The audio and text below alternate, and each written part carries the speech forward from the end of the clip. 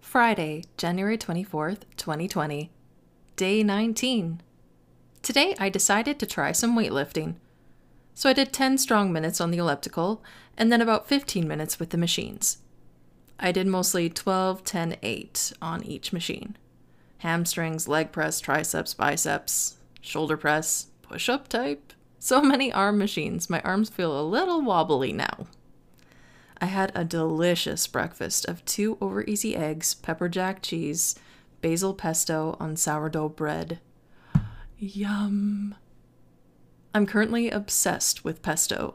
Ever since we ate at Picasso's, I'm still thinking about that ravioli. It's 11:30 a.m., and I'm not sure what our plans for the day are. We hung out in the condo for the rest of the day.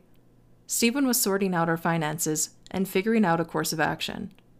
It's not my favorite thing to do, by far, but I'm grateful he's doing it, and I'm learning as well. My mom's novella, Tapestry of Love, is really good. I'm halfway through the first part of the 3-book series. I would love to see it put to film. She really should be a published author. We had the mahi for dinner with the tricolored cauliflower and ramen noodles. Yum!